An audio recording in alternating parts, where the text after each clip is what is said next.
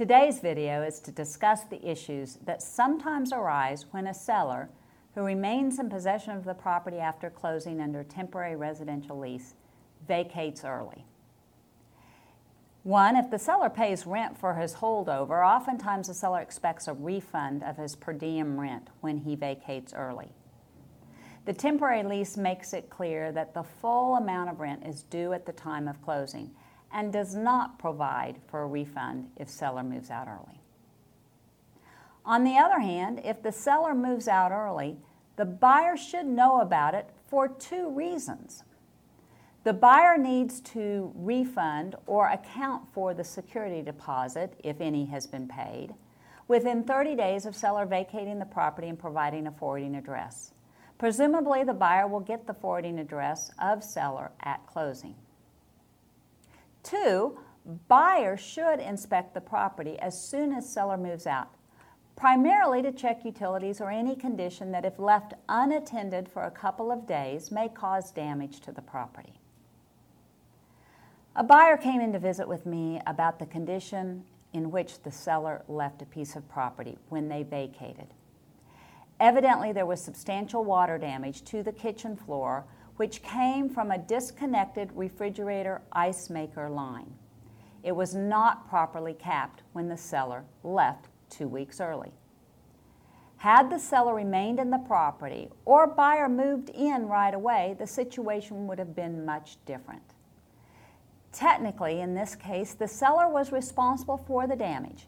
It happened during the lease term, irrespective of whether the fact that the seller no longer lived there, and arguably was caused by seller on his move out. Now, there was actually a little more to this particular story. Although this buyer wasn't planning to move in from out of town for another 2 weeks, he happened to be in town for work the day after the seller moved out early. The buyer took the opportunity to stop by the house after work.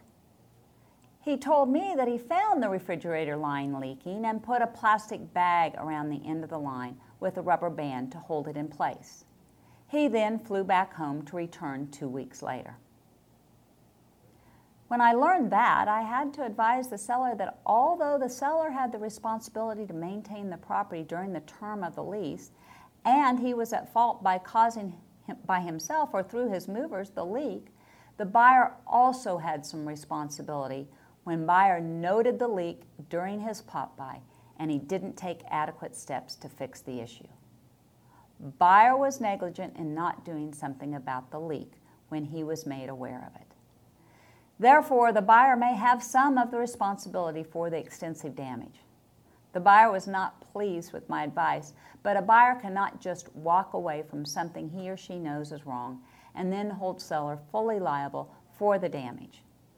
In this case, the buyer was contributorily negligent. Bottom line, my suggestion in a situation where a seller moves out early or any time the seller vacates the property after a temporary lease, if the buyer is not planning to move in right away, the buyer should do a walkthrough immediately. If there is a matter that needs addressing, do so immediately. No one wants to go through a big fight over damage to the property caused when seller moves out. Thank you for listening to our video podcast. We are here to serve you. I look forward to seeing you at the closing table.